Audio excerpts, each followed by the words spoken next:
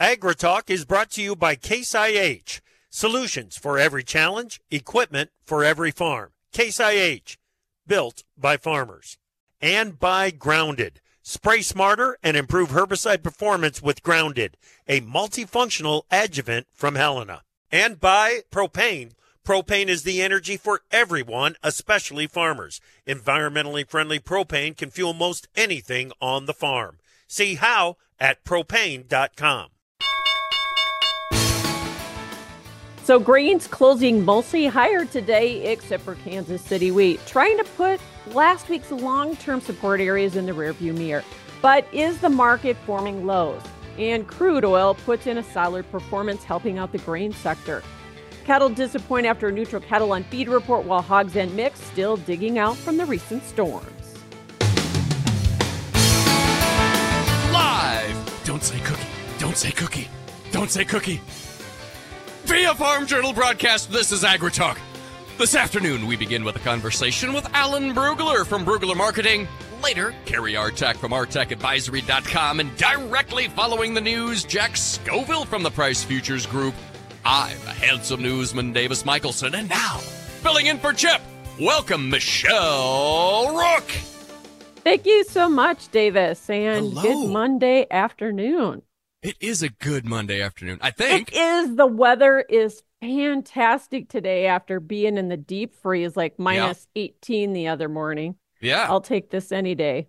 Now, you're up, are you north of the I-90 line where you're at? Or are you Yes, just I right am. on the I-90 line? I am between Brookings and Watertown, if you know that geography, but about 70 miles north of Sioux Falls. So north. Okay, good. Because we heard from Rochester, Minnesota. The last couple of days, people have really been talking it up that there's kind of a northern tropical Midwestern paradise developing there. Really? Does that reach out into your area as well, or are you outside of the northern tropical zone? Well, yesterday it was again below zero, but today we're up in the upper 20s. And so it feels like balmy outside, I'm telling you, after this weekend. Did you guys get to have some of that lovely ice that we talked about in this morning's show? No, we did not get the ice, but we have plenty of ice out on the lake, and we're finally seeing ice fishing. Hey-o, that's excellent. Yeah, a lot of people are happy about that for sure. Yeah. Yeah. Well, who you got for us today? Well, Alan Brugler, Brugler Marketing and Management at Omaha, Nebraska, is going to be joining us. Always love visiting with him. He is so knowledgeable about A to Z, so he'll be up with us today as well. But why don't you kick us off with the news, Davis? Sure thing. Well, winter wheat futures worked to secure a fourth consecutive positive close, but pressure on hard red wheat broke the streak. Beneficial precipitation, mostly in the form of rain, will occur today through Friday in eastern and southern production areas of the plains. Much of this is expected to miss western Nebraska, northern Colorado, and northwestern Kansas, and that part of the region will continue to need greater moisture for spring, that according to World Weather. USDA reported export inspections of nearly 315,000 metric tons. That's up from the previous week and within the range of expectations. March HRWD wheat futures fell 1 cent to 6.07. March soft red wheat gained 3 1/4 cents to 5.96 1/2. March spring wheat closed a nickel higher, $7 1/4 cents. I don't know how significant technically it is, but it feels like psychologically that close above $7 in the March spring wheat feels like a good sign. Yeah, and probably a bounce because remember we scored new contract lows last week, and then both KC and Minneapolis wheat, which scored new contract lows Wednesday, scored reversals. So hopefully we're building on that. Maybe we can put those lows behind us. Well, Michelle, corn futures pivoted around unchanged. That's despite supportive outside markets. World Weather Inc. expects near-term net drying in Argentina, but not enough to trim production potential just yet. As of last Thursday, 4.9% of Brazil's safrinha corn crop area had been planted. This according to Ag-Rural. That's ahead of 1% planted at the same time last year. USDA reported export inspections of 713,000 metric tons. Michelle, that was down from the previous week, but within the pre-report trade of expectations, range of trade expectations. March corn futures firmed 1/4 1 cent to 4.45 3/4. May corn also up 1/4 1 cent to 4.56 1/4. July corn futures closed at 4.64 3/4. That's up a whole half cent, Michelle. Yeah, it seemed like kind of a lackluster day. You had soybeans higher, you had crude oil sharply higher, and corn. Boy, we didn't get much of a bounce here. It was a little disappointing overall. Yep, agreed. Well, soybean oil moved higher with crude oil in today's trade, lending soybean futures a decent lift to open the week. Buyer interest was somewhat limited by pressure on soybean meal and overhead technical resistance. Brazil's soybean harvest advanced to 6% complete as of last Thursday, according to AgriTalk. Meanwhile, World Weather Inc. says most of Brazil will see rain during the next 10 days, with heavy rain possible in some areas. USDA reported export inspections of 1.16 million metric tons. That's actually down from the previous week, but remained within the pre-report range of estimates. March beans gained 11 cents today, $12.24 and a quarter. May beans firmed a dime to $12.33. July beans closed at $12.41 and a quarter. That's up 9 1/4 cents today. Talking about those outside markets, your front month February crude oil up $1.60, 75.01 today. Michelle? Yeah, it looked like soybean oil was trying to follow crude oil. We will see if, soybean oil had a big significant correction here now and can continue to move higher. We'll talk about that with Alan, plus whether we're putting the lows behind us in this market as well. Awesome. Well, March cotton firmed 88 points today to 84.83. Let's hit these livestock markets quickly. Nearby live cattle faced moderate pressure amid weakening wholesale values. And as traders await last week's average cash cattle price, Friday's cattle on feed report did little to move the market one way or the other. February live cattle slipped 60 cents, 173.77 1/2. March feeders down 67.5 cents to 231.27 1/2, although deferred feeder contracts did manage a positive close. And on the snout side, lower cutout values and a mild rise in the cash market had lean hogs mixed by the end of the day's trade today. Feb hogs 17.5 higher, 70.92 1/2. April down 52.5, 77.62 1/2. Michelle, over to you. Thanks so much, Davis. And we bring in Jack Scoville, Price Futures Group, with our price action for the day. And Jack, we actually ended up here in both soybeans and corn. Are we trying to put lows in the rearview mirror or not? Well, we're trying. We'll see how successful we are. There's really been very little news, and that's kind of accounted for the sideways price action in through here. And no news is no news. But I kind of like the price action overall. I wish it would get up and get going, but it feels like it's going to take kind of a trigger to kind of get that going. So far, we haven't found that trigger yet. What is that trigger that you think might do that? What are you looking for? Well, two things could trigger it. First would be lower than expected crop estimates out of Brazil, which would be somewhere below 150 million tons, I think. And that could happen. I've heard estimates well into the 140s, in fact, and from people I trust. So I think that there is a potential for that to happen. The other thing, of course, would be an uptick in demand, especially from China, for corn or soybeans or both. And China's been buying right along, but still mostly buying from South America. And they're buying from here as well, but at reduced rates. And if we can see that pick up, then I think that would be a really good sign, and we would really start picking up. Yeah. Just quick, cattle seemed a little disappointing considering the neutral cattle on feed report. Was that just the lack of cash or what? Yeah, I think so. Plus, we're kind of getting past the coldest weather here, so sure, a lot of the stress kind of leaving the cattle market as well. All right. Thanks so much for joining us, Jack Scoville with Price Futures Group. We are going to be back. Alan Brugler Marketing is joining us, our guest analysis today. We'll be back with more AgriTalk coming up.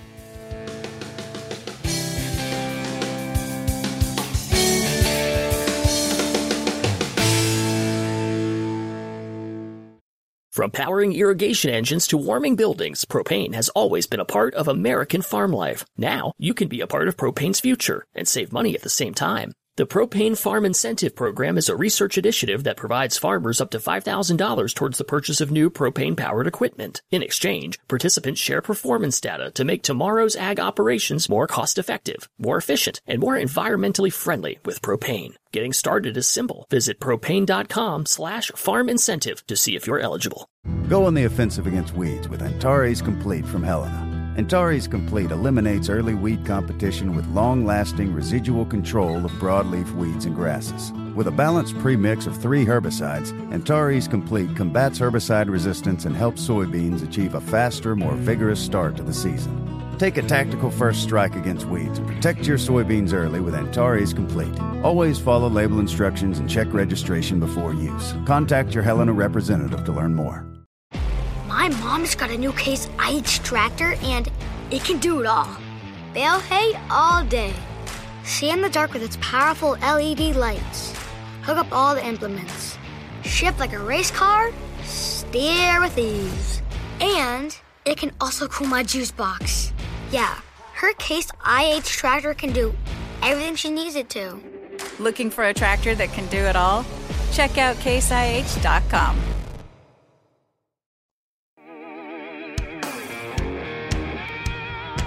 On your favorite radio station or your preferred digital device, AgriTalk is live every weekday. Welcome back to AgriTalk. I'm Michelle Rook in for Chip Glory. Well, always a pleasure to have Alan Brugler, Brugler Marketing, joining us with analysis and commentary today. And Alan, thanks for joining us. Appreciate it. Oh, it's my pleasure.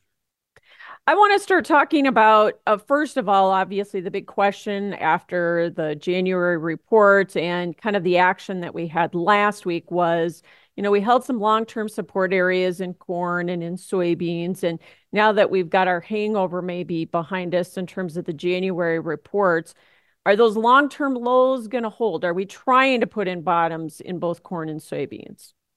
I think we're trying to put in bottoms in both. You've got again, very oversold technical conditions. One of the things I'm watching pretty closely, there's a 100-month moving average on the corn.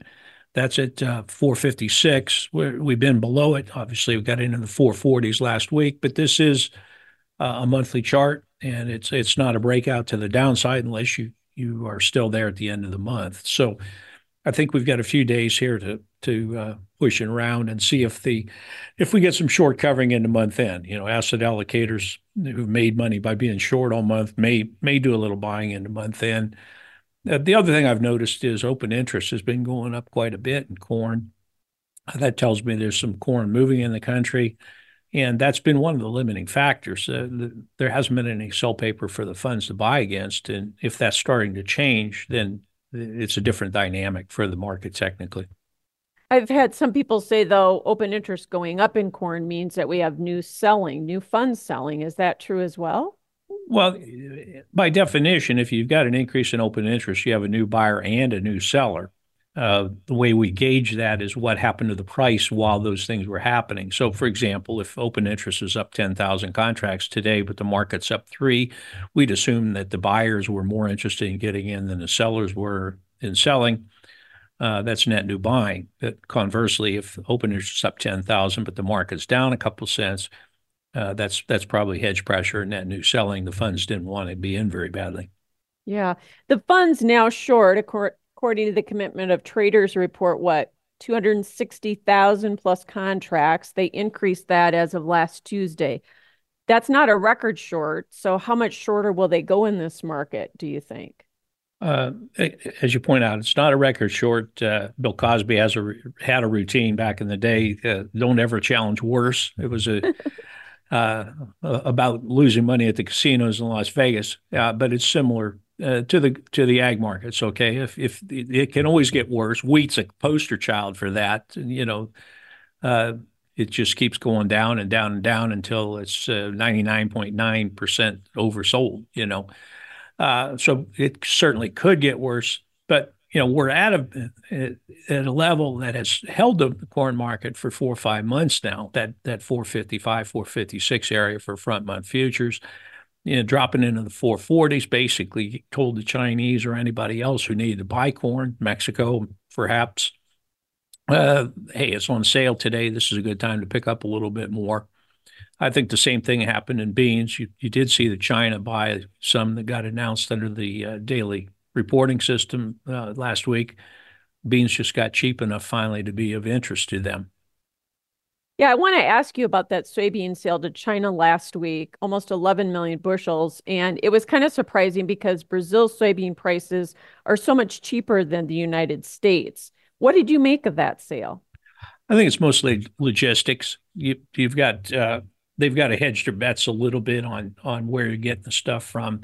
If you you can't rely 100% on shipments out of Brazil, just because of the volumes that they're doing. I thought it was interesting that, and right now, of course, is a low spot in Brazilian availability. Yes, the price quotes are down, but that's mostly for deferred shipment as the new crop comes out of the field. We know they've only harvested 4 or 5% of their beans so far. Actually, a lot of the beans are still in vegetative or pod, flowering and pod set. People forget that because you see the harvesting videos, but a lot of the crop is not mature yet. I did notice that China's statistics put out their final numbers for last year, and out of the 99 million tons they imported, 69 million came from Brazil. Yeah, in the U.S., actually, our share went down, did it not? Yeah, our market share went down. It was only 24 million tons. So that's what you're going to get when Brazil has a record crop.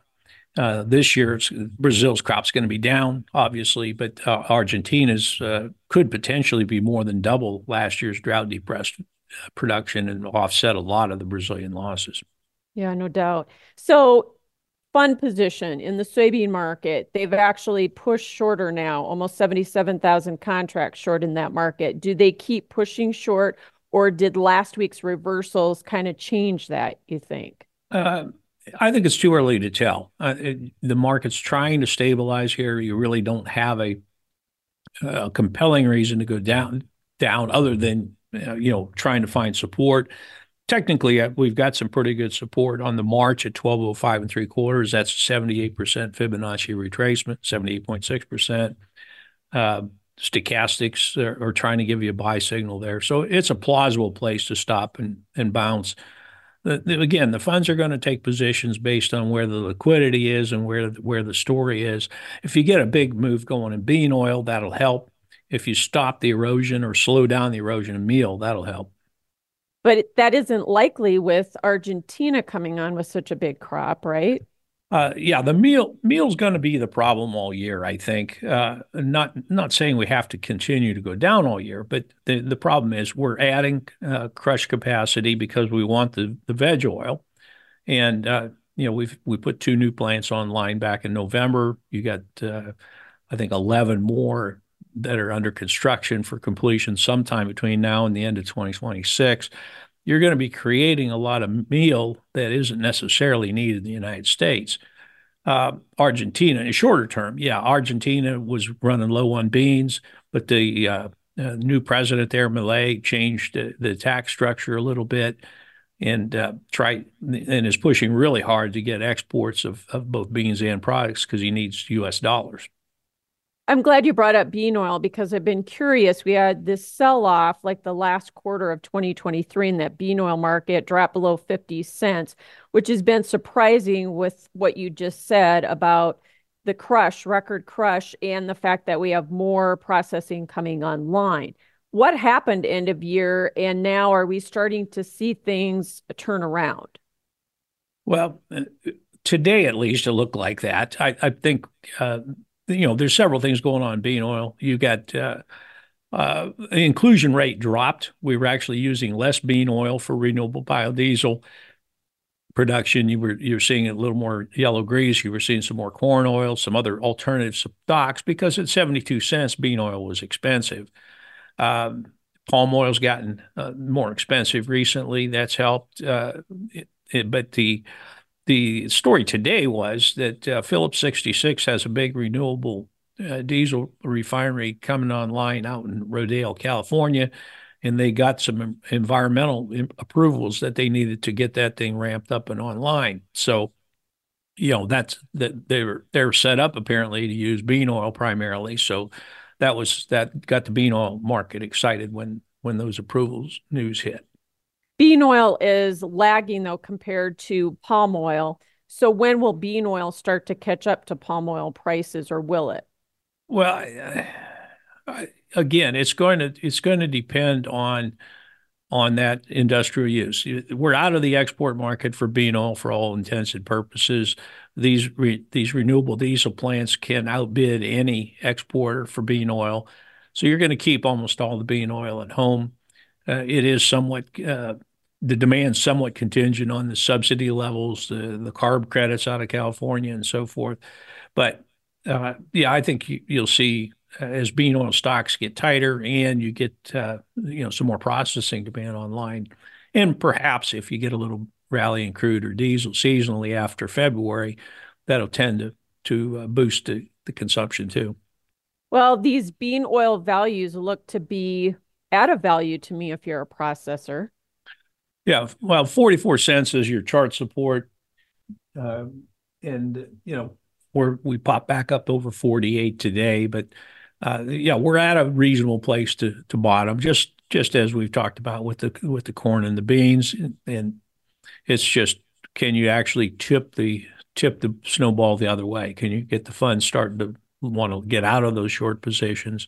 Can you get the end users to start committing to more longs and be accompanied by spec buying? Yeah.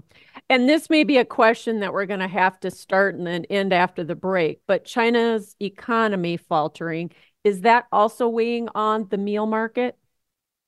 It is, although I'd argue it's not specifically the Chinese economy. It's the hog herd liquidation in particular. Okay. They had that's somewhat tied to the economy, but it's also tied to they just overexpanded for what the consumption was. But the point is, with the fewer hogs, you don't need as much meal or as much imported corn either. Well, it's been interesting. There's a little disconnect there when you see China still buying corn. We'll be back with more AgriTalk coming up. Let's go to the markets page at profarmer.com and check today's closes, where March hard red winter wheat futures fell 1 cent to 6.07. March soft red wheat gained 3 1/4 cents to 5.96 1/2. March corn futures firmed 1/4 of 1 cent to 4.45 3/4. May corn also up 1/4 of 1 cent, 4.56 1/4 at the close. March soybean futures gained 11 cents to 12.24 1/4. May beans firmed a dime, 12.33 at the close. March cotton firmed 88 points today to 84.83. On your livestocks, February fat cattle slipped 60 cents to 173.77 1/2. March feeder futures fell 67 1/2 cents to 231.27 1/2. And February lean hog futures 17.5 higher, 17.92 1/2. Get more market news every market day. Try profarmer.com. Go on the offensive against weeds with Antares Complete from Helena. Antares Complete eliminates early weed competition with long-lasting residual control of broadleaf weeds and grasses. With a balanced premix of 3 herbicides, Antares Complete combats herbicide resistance and helps soybeans achieve a faster, more vigorous start to the season. Take a tactical first strike against weeds and protect your soybeans early with Antares Complete. Always follow label instructions and check registration before use. Contact your Helena representative to learn more. From powering irrigation engines to warming buildings, propane has always been a part of American farm life. Now, you can be a part of propane's future and save money at the same time. The Propane Farm Incentive Program is a research initiative that provides farmers up to $5,000 towards the purchase of new propane-powered equipment. In exchange, participants share performance data to make tomorrow's ag operations more cost-effective, more efficient, and more environmentally friendly with propane. Getting started is simple. Visit propane.com/farm incentive to see if you're eligible. My mom's got a new Case IH tractor, and it can do it all. Bale hay all day. See in the dark with its powerful LED lights. Hook up all the implements. Shift like a race car. Steer with ease. And it can also cool my juice box. Yeah, her Case IH tractor can do everything she needs it to. Looking for a tractor that can do it all? Check out caseih.com.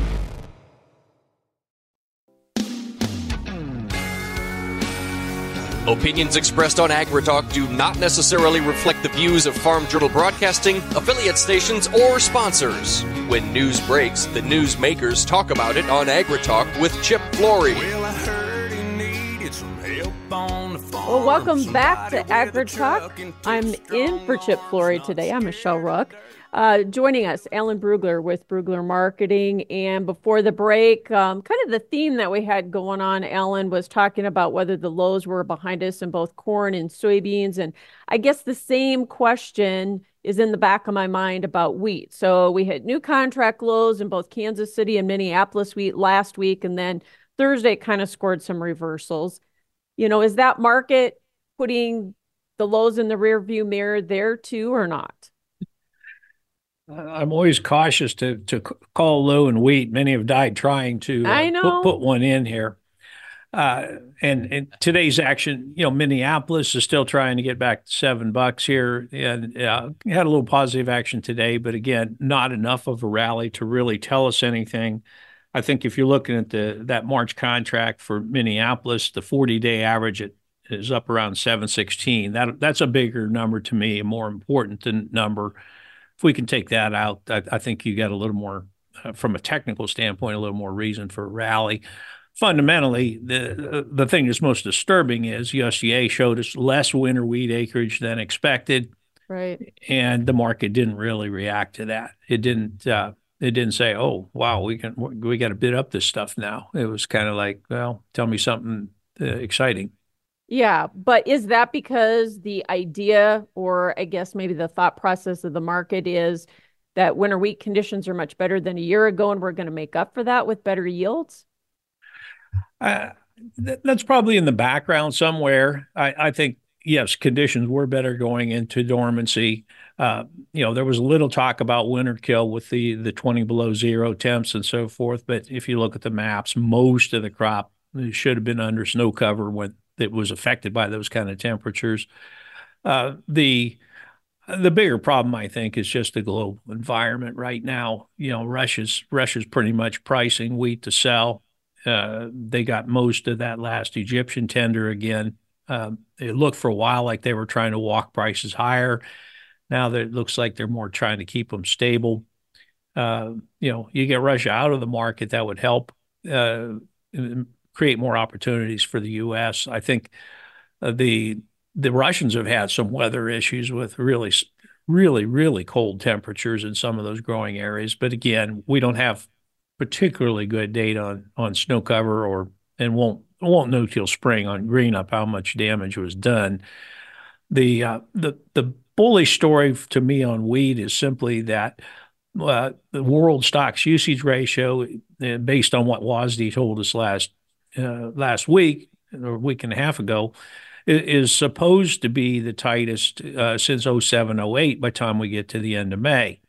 And that would argue for prices this high or higher at least. You have to remember that we got conditioned by those $13 prices in 2022 to think things should be higher indefinitely. But I think my point is that the world production is focused mostly in the northern hemisphere for wheat. Okay, it's Canada, it's U.S., it's EU, it's Russia, and there's much smaller production south of the equator. So the peak supply for the entire world is in that July, August, September period, and then kind of goes down from there. And as we get closer to those tight stocks usage ratios that USDA is seeing for year end, I think the U.S. will be in a position to benefit more than we have so far. Yeah. Well, demand has been a bit of an issue for wheat. It's been an issue for soybeans. Corn's been getting a little bit better on the export front. But is it really just a lack of demand, or is this shipping and logistic issues, or is it a combination? Well, the shipping is not helping anything, that's for sure. Particularly, the U.S. is suffering probably the most from that simply because of the Panama Canal. Okay, if you look at our main buyers, and whether that's Japan or South Korea or Taiwan or China, they're all right now very dependent on the PNW, and we only have limited shipping capacity out of the PNW. Normally, we'd run stuff out of the Gulf, we have a nice, cheap river system to get grain down to the Gulf. Then we'd send it through the Panama Canal. Panama Canal shipping is way, way down, and it's extremely expensive for the U.S. for a grain shipper to pay the auction premiums to run grain through there when an LNG tanker can afford it a lot better. So, I think you're seeing some discounts in the FOB prices, and that's being passed back upriver just because of freight. You bet.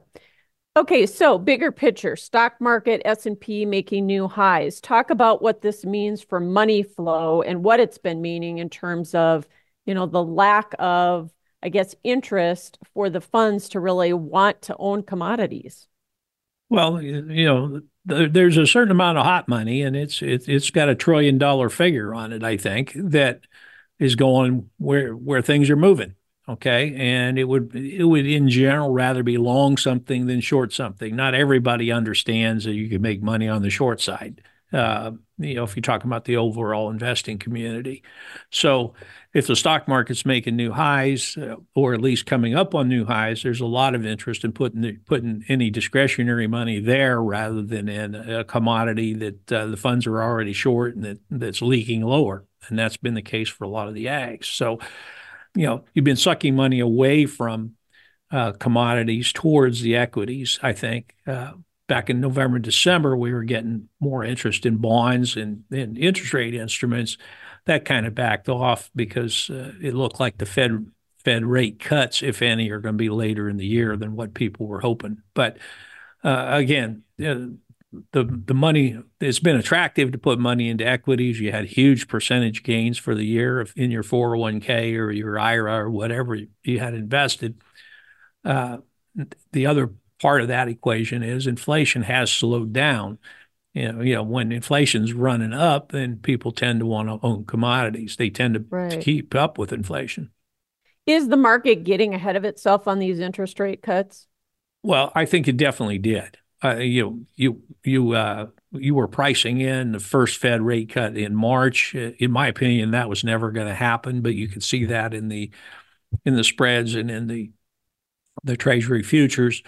What you've got now is kind of backtracking and saying, well, certain parts of the inflation haven't slowed down as much as expected, notably the service economy. You've got you still got quite a bit of money floating around out there. The thing that you also have to remember is some of the big wage deals like the United Auto Workers, those are not fully in place. Those are multi-year deals. They've got a little wage inflation built into them. And so it's going to be a little harder to kill it off, I think, than some people anticipated. Goods and services, that situation's improved. You do have food and energy are excluded from the inflation indicators the Fed looks at because they're so volatile.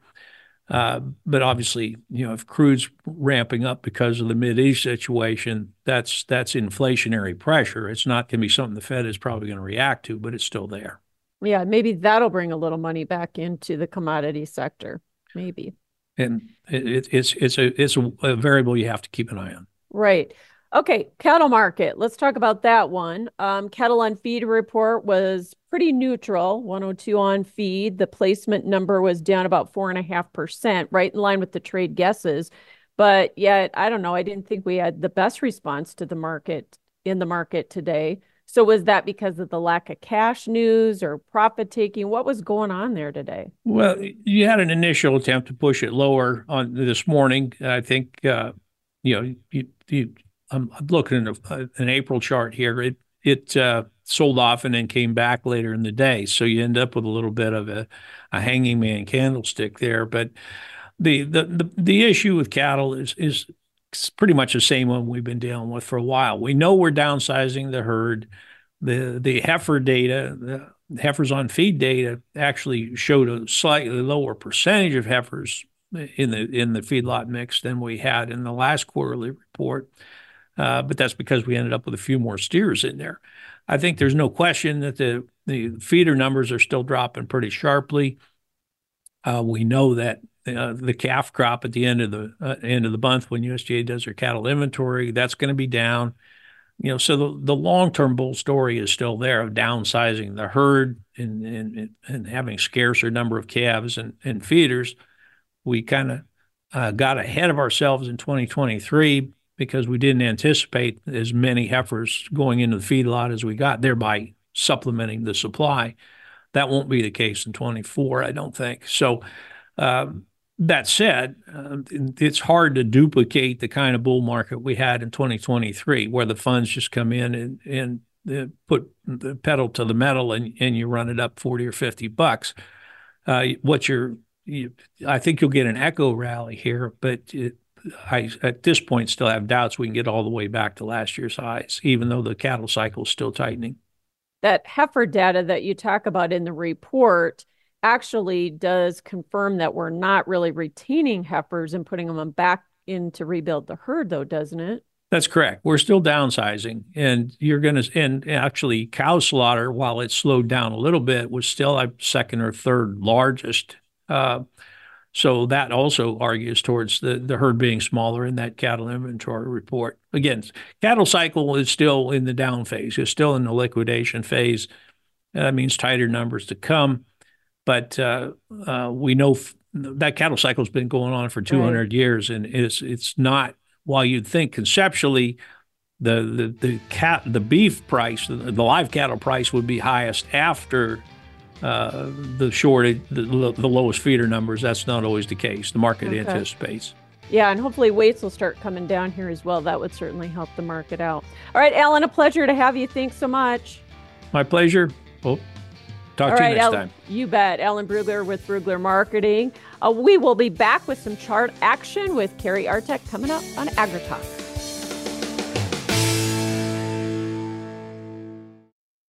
Go on the offensive against weeds with Antares Complete from Helena. Antares Complete eliminates early weed competition with long-lasting residual control of broadleaf weeds and grasses. With a balanced premix of 3 herbicides, Antares Complete combats herbicide resistance and helps soybeans achieve a faster, more vigorous start to the season. Take a tactical first strike against weeds and protect your soybeans early with Antares Complete. Always follow label instructions and check registration before use. Contact your Helena representative to learn more. My mom's got a new Case IH tractor, and it can do it all. Bale hay all day. See in the dark with its powerful LED lights. Hook up all the implements. Shift like a race car. Steer with ease. And it can also cool my juice box.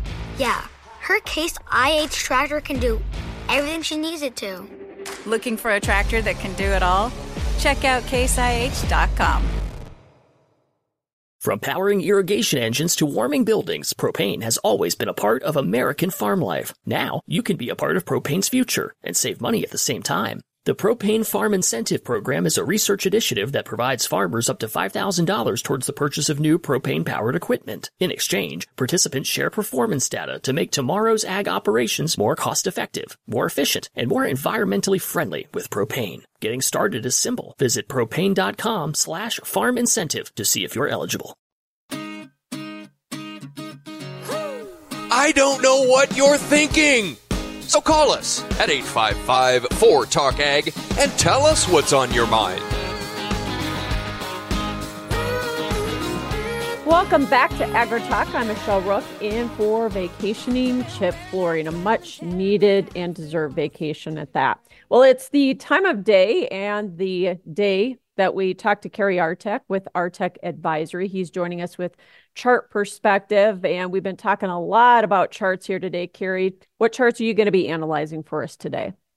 Thanks, Michelle. I'm going to start with March corn. 3 weeks ago, we settled below a significant floor of support that is now above the market at 460.25. We're trading around 445 and 3/4 last. 460.25 is our ceiling into spring, and below which we are in the midst of a 2 to 3 month sell signal, expecting 412 and 1/4 over that time horizon. Now on the way down over the last couple of weeks, the market has been bottoming out at a nearer term channel bottom that this week is at 435.75.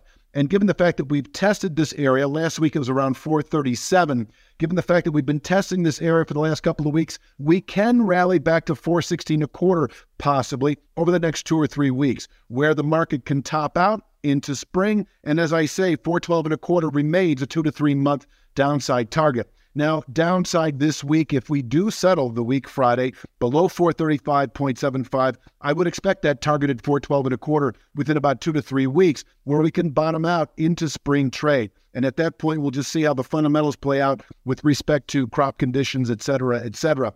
Upside, if we settle back above 416.25 at the end of the week, which I don't expect this week, but if we did over the next couple of weeks, I see about a 2 to 3 week rally to 489.5. And that is a level that can contain monthly buying pressures, and 489.5 is our aggressive upward pivot point as we move through February and into March. If over the next 3 to 5 weeks, let's say we can close above 489.5, then I'm expecting 525 even within probably 2 to 3 months, where we could top out actually into summer activity. But for right now, heavy below 416.25, expecting 412.25 over the next 2 to 3 months. On to lean hogs. We are rolling this week from February to April. There's a big difference in price between the February and April contract. 70 handle in the February contract, 77 handle in April. April finds meaningful resistance presently at 78.25. 78.25 can contain buying in the April contract through February, and over the next 2 to 3 months, the April contract can fall back to 73.25, where it can bottom out into expiration. But if we can close the week Friday in the April lean hogs above 78.25, I see that as a meaningful sign of strength as we move through February, then expecting 82.75 within about 3 to 5 weeks. At 82.75, the April contract can top out into expiration and is also a significant upward pivot point into summer trade if we can close above 82.75. But first, we've got to close above 78.25. That is a big pivot point for the lean hog market as we move through the rest of winter, below which 73.25 likely over the next 2 to 3 months. And if once again, if we can close above 78.25 on Friday, 82.75 likely by the end of February.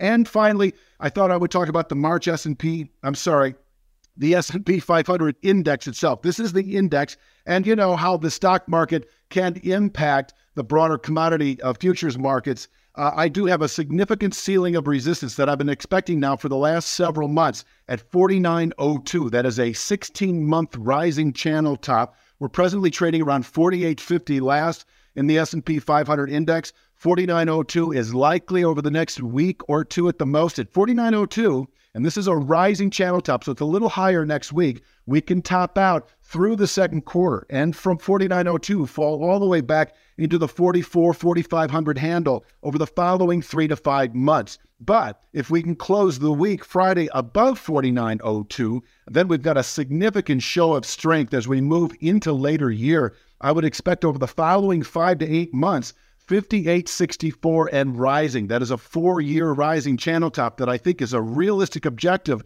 in the third, fourth quarter of this year if the S&P 500 index can settle the week above 49.02. Until then, we are getting into overbought territory. We're just below 49.02, and from here, this market can, I'm not expecting a significant accelerated sell-off, but we can rotate south here over the next 3 to 5 months back into the 4,500 area. And that's all I've got this week, Michelle. Thanks much. Hey, thanks so much. It's been an impressive run there in the S&P 500 index. Thanks for sharing that. Cary Artac, Artac Advisory, again joining us with today's chart perspective. Yeah.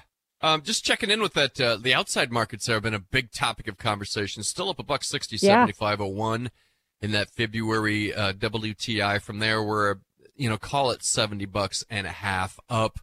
Just shy of $1.50 on the day. But yeah, the stock indices, the Dow up 138, the S&P 500 up 14.25, NASDAQ up 32 points at 17,470.5.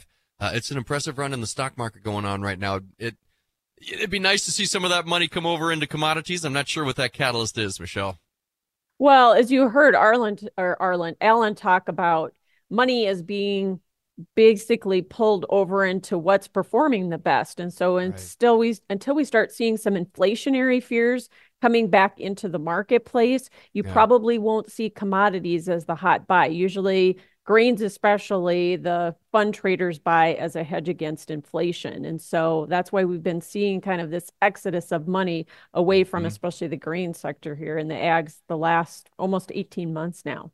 Well, and we've been critical about the Fed and how they seem to telegraph their passes. You know what I mean? They tell us, oh, well, we're looking ahead to maybe 3 to 4 rate cuts or whatever that number might be. We've argued that what the market really needs is a good shocker. You know, don't be telegraphing this stuff to us. Let's give the market, its due, and then maybe we can correct appropriately in response.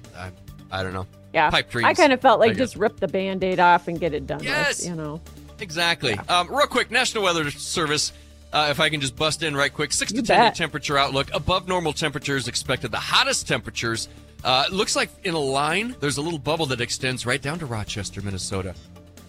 And up from there, pretty much everybody except for the southern tip of Florida expected above normal temperatures. Below normal precip in the 6 to 10 days. Similar deal, above normal temperatures, but we do get more precip heading clear from California out to Illinois in the 8 to 14 day. Michelle, Rook, over to you.